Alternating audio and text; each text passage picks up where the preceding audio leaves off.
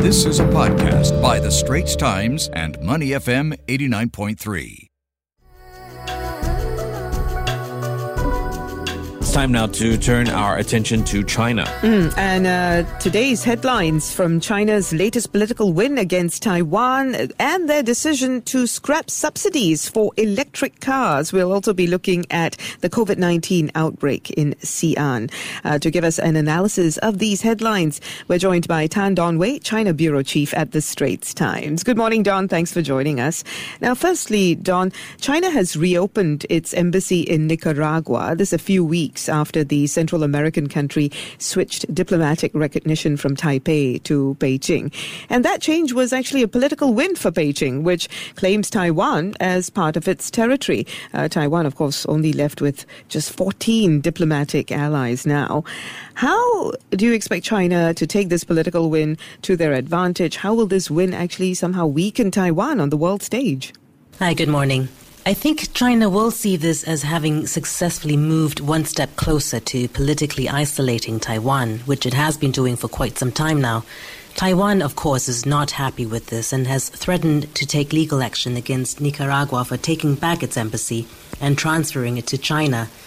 Chinese Foreign Minister Wang Yi was asked about Nicaragua by state news agency Xinhua a few days ago, and he said that China has gained a new friend in the world, and that this proves that the One China policy is a universally recognized policy.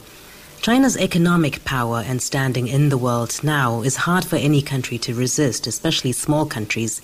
And we saw that just after Nicaragua said it would switch diplomatic recognition to China, China gave it 1 million COVID vaccines.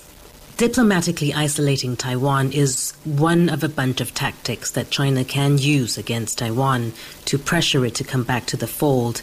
But it may not end up being that damaging to Taiwan, as Taiwan has in recent years developed closer, unofficial partnerships with powerful countries like the US and Japan, and that could prove to be much more significant.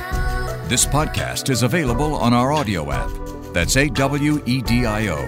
Like us and rate us. And now, back to our podcast episode.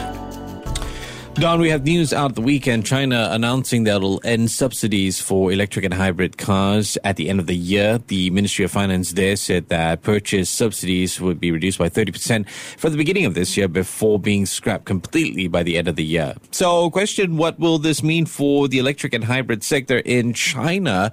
Will this cause a huge impact on the sector? Why China decided to make this move as the new year begins? Your thoughts? China says that the sector has developed to such a large extent that government subsidies are no longer necessary.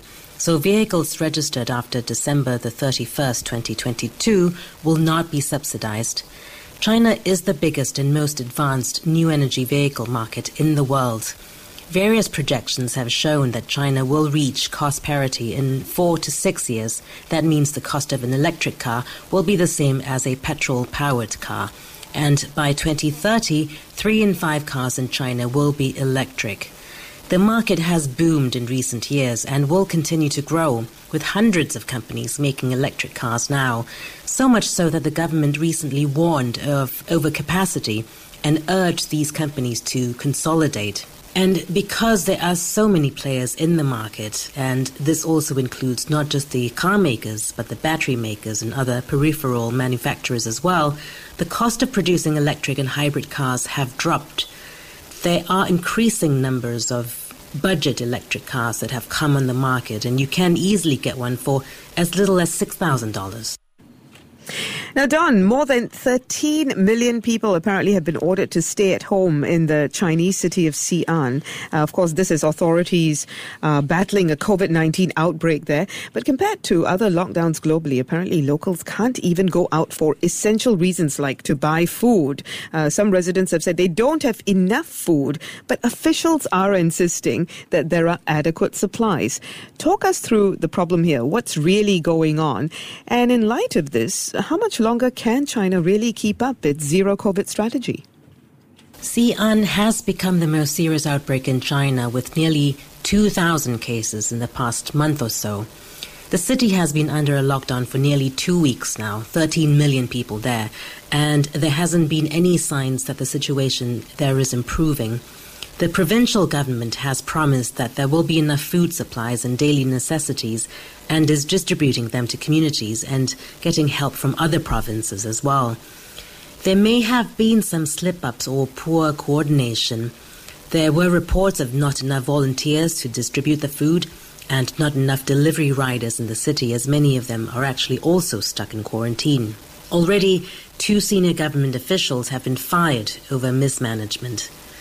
And they are desperately trying to break the transmission chain there, especially ahead of the Chinese New Year holidays where people will travel home. So they have been a little more draconian with their measures, ordering everyone to stay indoors. China will have to keep up its zero-COVID strategy at the very least until after the Beijing Winter Olympics and Paralympics in March. But with the threat of the Omicron variant and no herd immunity in the country, it's not likely to dial down its policy anytime soon.